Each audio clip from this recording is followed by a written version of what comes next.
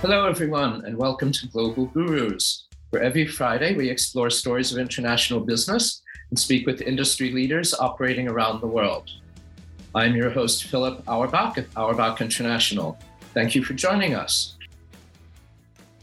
If you're tuning in for the first time, we start each podcast with a running segment called Faux Pas Fridays, where we explore a funny blooper or mistranslation that does not quite convey the professional image that your organization wants to project. And since today's guest has a business in the insurance industry, I'd like to present a blooper from the auto insurance industry, which does not match his version of insurance, but still illustrates the point. And this was a real excuse given in English for a reason for an accident, again, conveyed to an auto insurance company, where the writer said, "The guy was all over the road. I had to swerve a number of times before I hit him." With that, today's guest is Tom Finn, co-owner and CEO of LeggUp, a professional coaching and well-being platform with a global presence. Possessing a wealth of experience in employee benefits, insurance market trends, business development, and revenue strategies, he's the thought leader behind two of LeggUp's innovative product offerings, the LeggUp platform and Talent Insurance.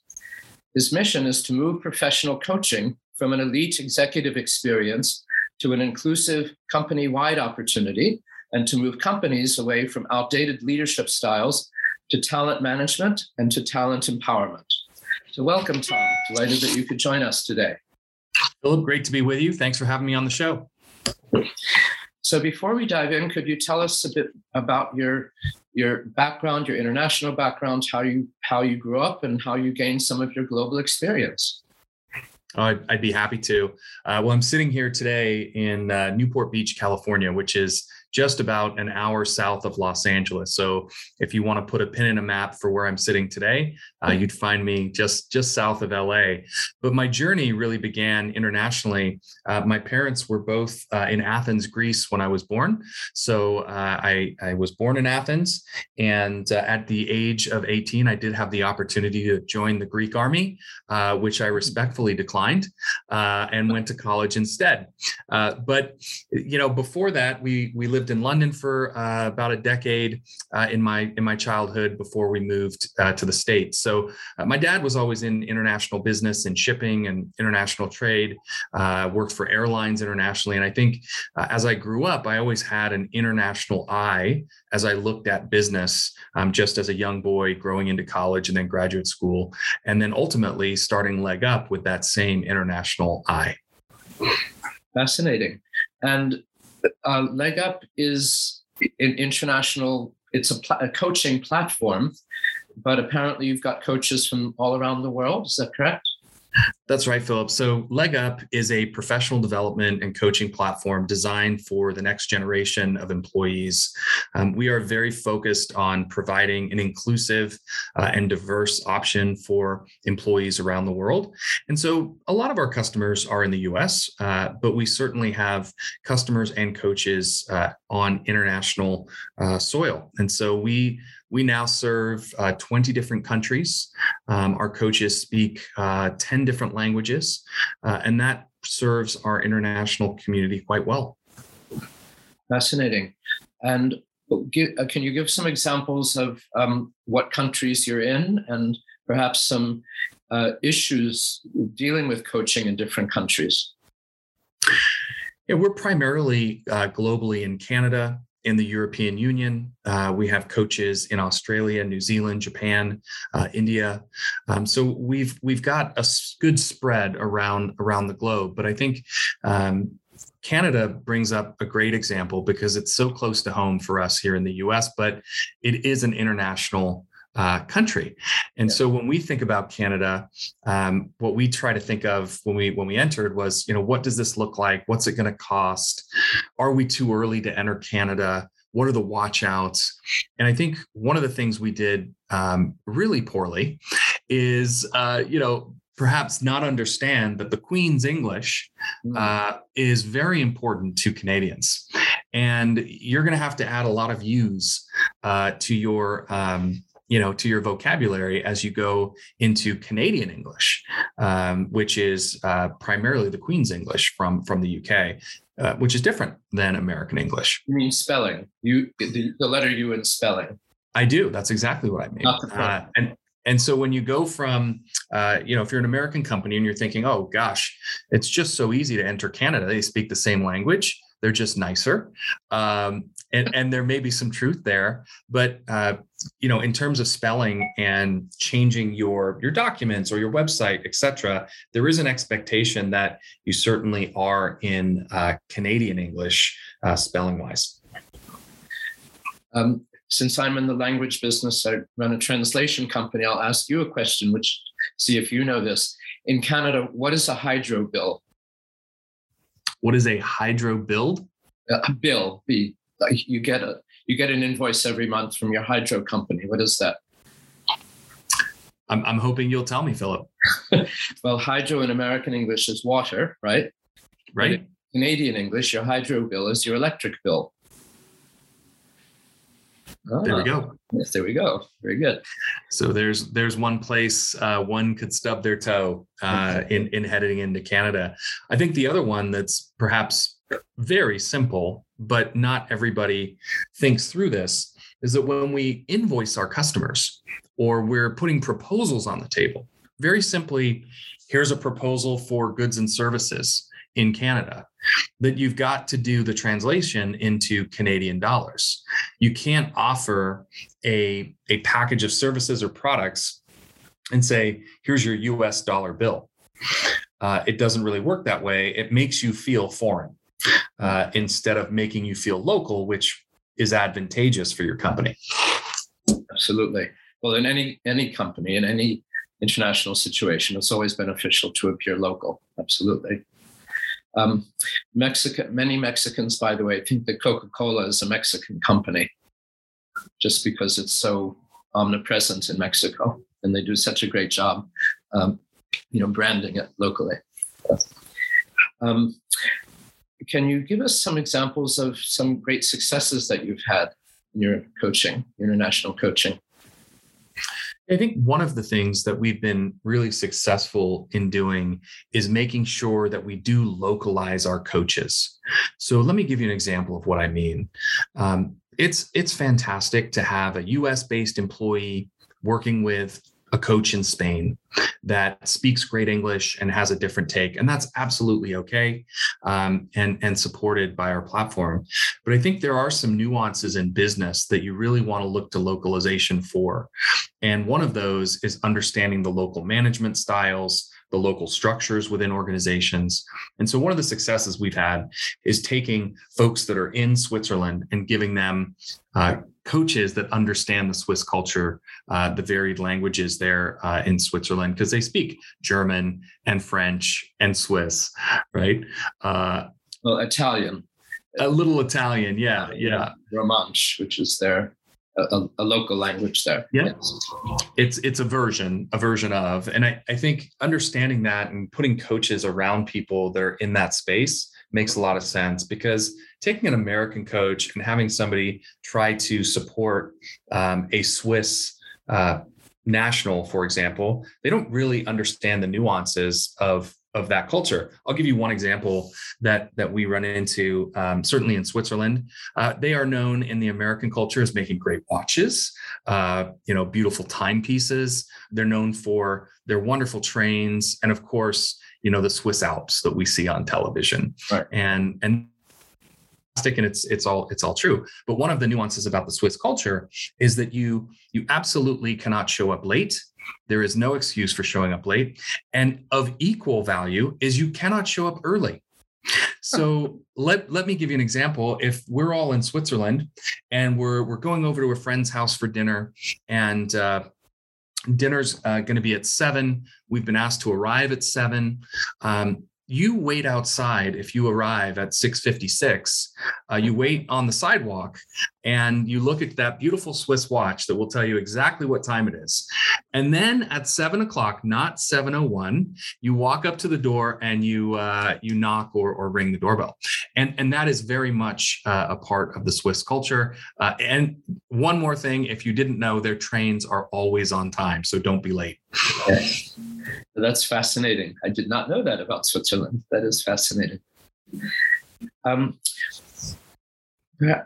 about, I guess, some major differences between coaches and different coaching styles or different countries? What have you encountered there?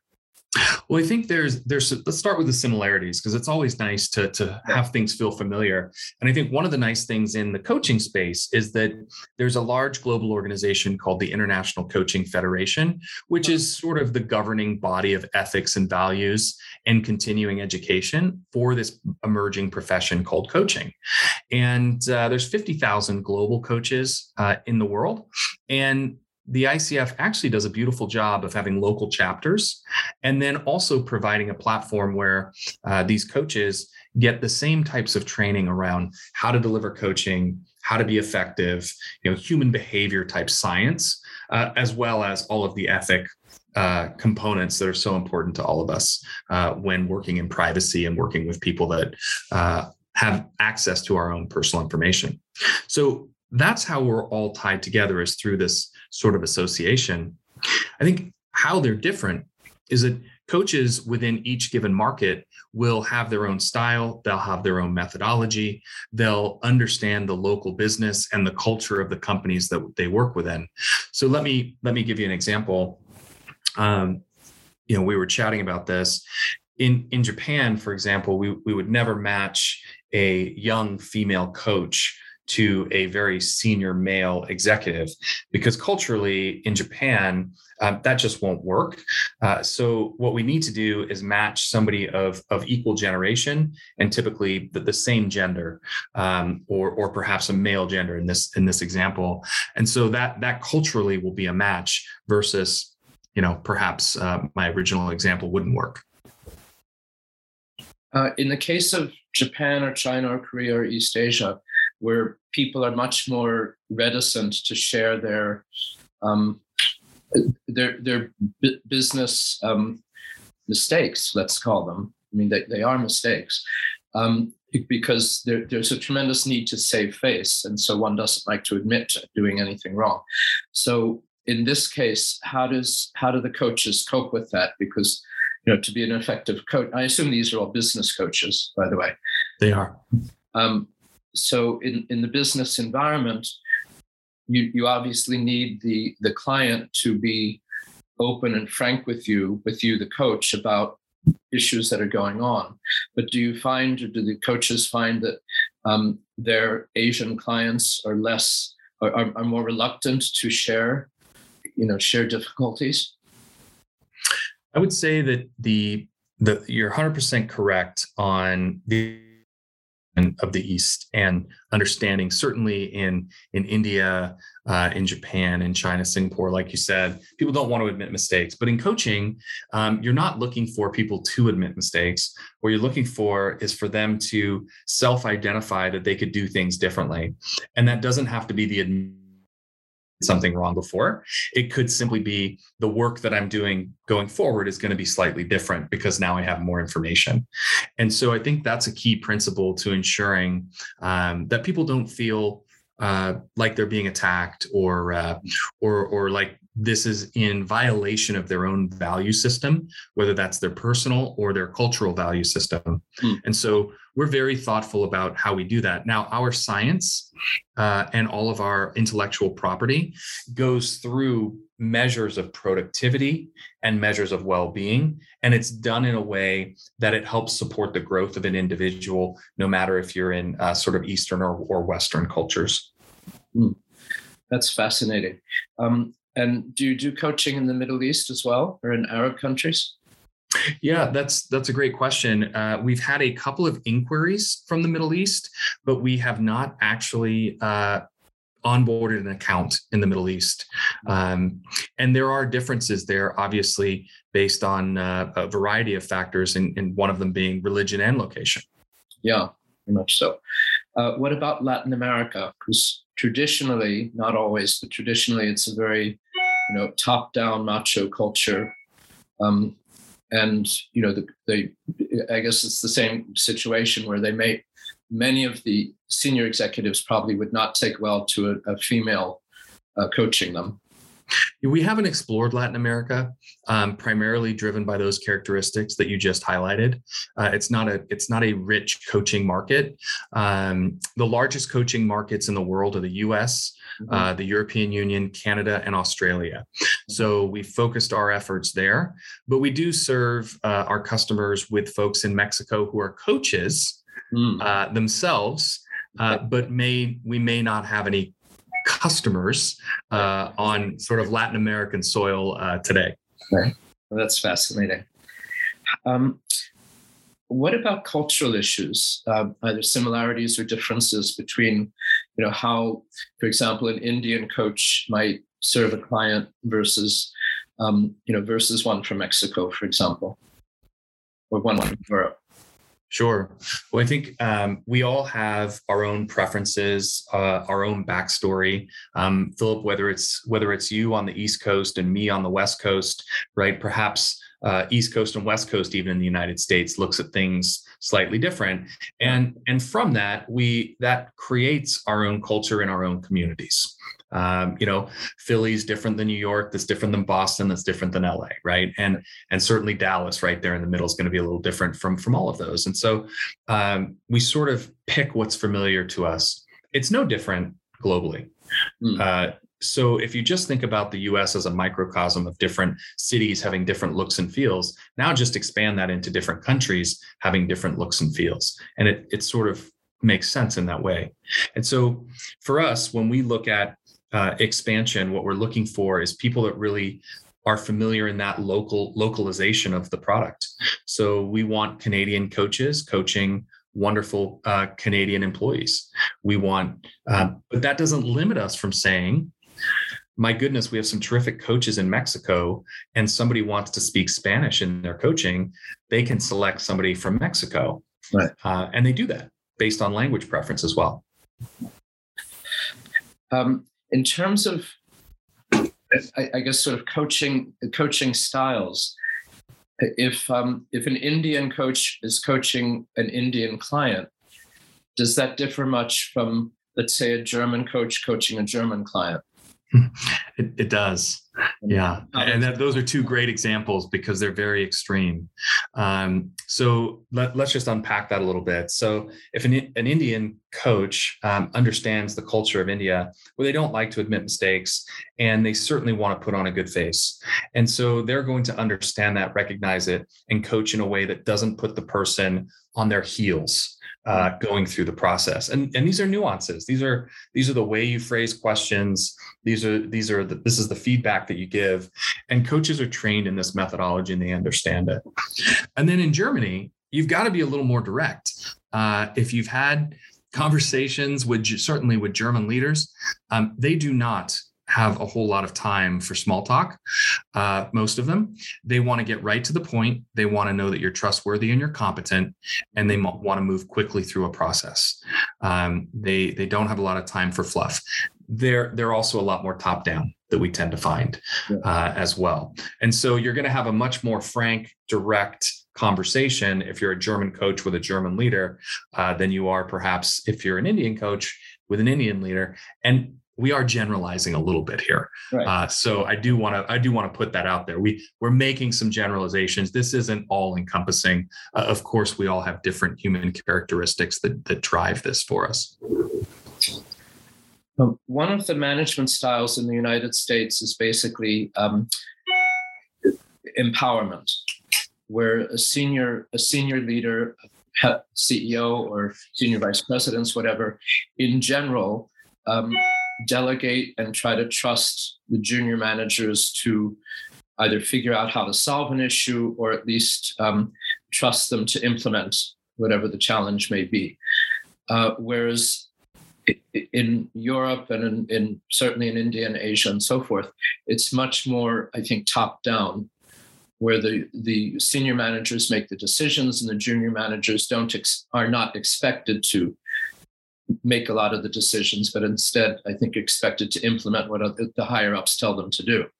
So does it ever occur where, for example, an American coach might suggest to, let's say, a German or a Frenchman or another European, not a Brit, but to another European, a Spaniard, perhaps this is another way of structuring your company, or this is another way that could be effective? Or do these management styles not cross cultures or borders? I think you're right on the management style. One of the things that in the US, you'll see this empowerment movement. And I actually host a podcast called the Talent Empowerment Podcast, which leans right into what you were saying, Philip. And it's all about lifting up people, leaders, so that they can lift up their teams. And that is exactly what's going on around the US. And certainly, I think you gently touched on it in the UK as well. And when you venture into sort of mainland Europe, you do still have a top-down, industry model. I think that will change over time. So to answer your question directly, coaches in the US understand that, but they're trying to give the best advice for the individual in a private setting, right? That will mean to the employee, hey, look, these are the cultural norms within your company that may be different than what you and I are talking about today, Philip. The same thing will happen in mainland Europe. Here is some advice. Here's some conversation on how you could fix this, but it needs to be within the context of how your company operates, what your culture is within the company, not just your societal culture, but your culture within that company. Because there's certain things you could get away with in one German company that you certainly could not get away with in another German company that might be in the same industry, just because the cultures are so different within a company structure. And so all of those nuances are taken into account in these coaching models. And it's important that you have the right coaches that really understand this, because you have to source through 50,000 coaches out there in the world. And there are not 50,000 great coaches in the world. So part of being a platform is being the principal and making sure that you're hiring good teachers and making sure that you're weeding out those that don't understand, as you said, these cultural, language, localization, competency, preferences that apply, in your example, to mainland Europe. They apply in Australia. But let me be clear, they also apply in San Francisco and Dallas and New York. Very much so. If you had the chance to give your current self some advice from the past, what would you tell yourself now? I think this one you hear from a lot of entrepreneurs. And it's no different from me. Relax. Everything's going to be okay. I think that's the advice I would give myself. Take a step forward and a step forward and a step forward, because it's going to be okay. And we tend to, most of us, certainly that are entrepreneurs or business folks, we tend to put more pressure on ourselves than anybody else can put on us. And that's just the nature of who we are as people. And so I would tell myself to relax, that everything's going to be okay in the end. And I'll tell you, Philip, I still tell myself that. I tell my future self 5 years from now, everything's going to be okay. Just keep pushing forward.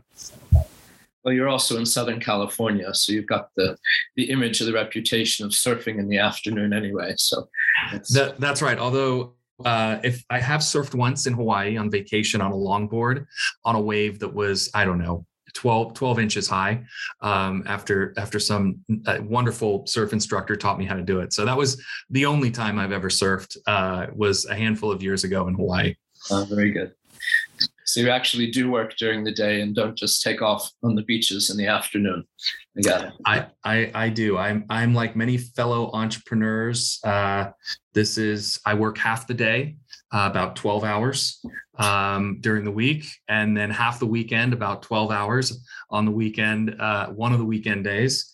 And that is the life of people building things. Yeah. And it's a life I chose. And actually, for me, I'm very grateful for it. I get to speak with and talk to people all around the world and enhance my network, as well as really enhance my own learning and understanding of how things work.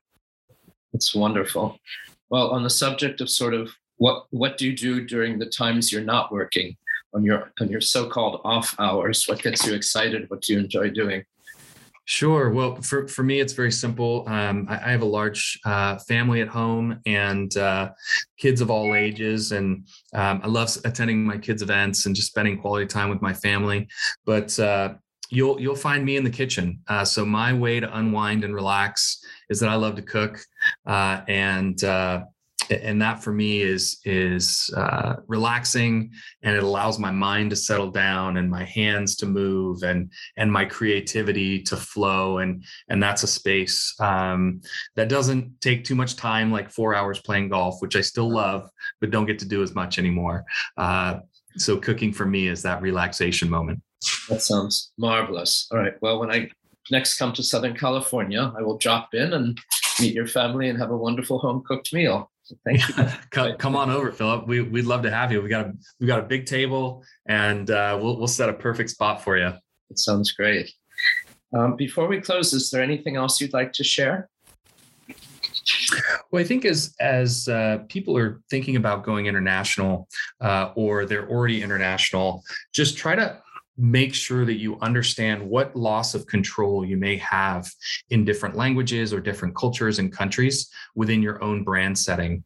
So the one thing, I'll give you an example. I'll give you one example for me is we call our product in the United States talent insurance. And in French Quebec, they want to call it assurance de talent, assurance talent, which doesn't have quite the same ring to it. So, one of these things is okay, but you just need to make sure that as you're branding globally, you're thinking about what are the cultural differences, and how does that impact where you want to take your brand. Very true. Thank you. That's very great insight. And thank you so much for your other wonderful insights about doing business in other parts of the world and different cultural issues as well. So thank you, Tom, for joining us. Philip, thank you so much for having me, and best of luck to everybody as you look to expand or maintain your business internationally. So this has been Philip Auerbach. Please join us again next week for another edition of Global Gurus and their stories of international business.